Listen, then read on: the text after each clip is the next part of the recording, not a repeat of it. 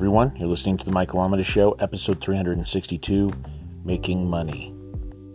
Last night, I had a dream, oddly enough, about my work with podcasts, with writing, and with music.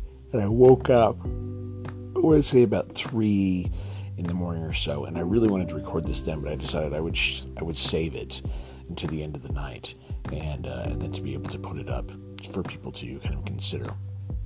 It was a really strong point, and I'm glad I still remember it. The point was this: if you want to make a living, or at least make a substantial amount of your living through the arts, through writing, through poetry, through music, and you have not set up all of the avenues in which that can bring you money, then you're not truly serious. So, for instance, if you're a musician, have you set up through ASCAP or BMI, Performing Rights Society? Have you set up through Sound Exchange?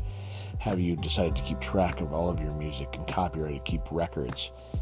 Are you looking at what's happening on your streaming and Spotify? Are you trying to play around with figuring out how to get on top playlists? Are you working those angles? And of course, these can be adapted to whatever genre or whatever practice you're in, as far as art, whatever medium it takes.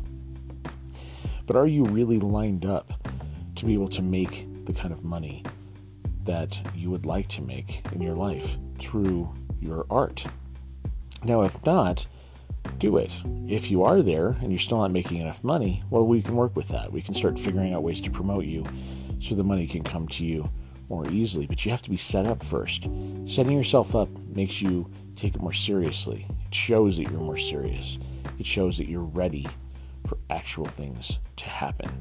And that's kind of just the idea I wanted to throw out tonight. It's a short one, but I think it's worth pondering, and it's worth making you think about maybe what you're doing with your own artistic career. If you have a message you want to send me, you can, michaelamidus.com in the contact form.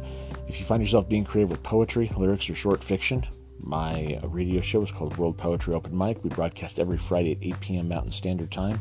You can find us at worldpoetryopenmic.net. For this podcast, the next episode will be tomorrow. So until then, keep living authentically and keep living creatively.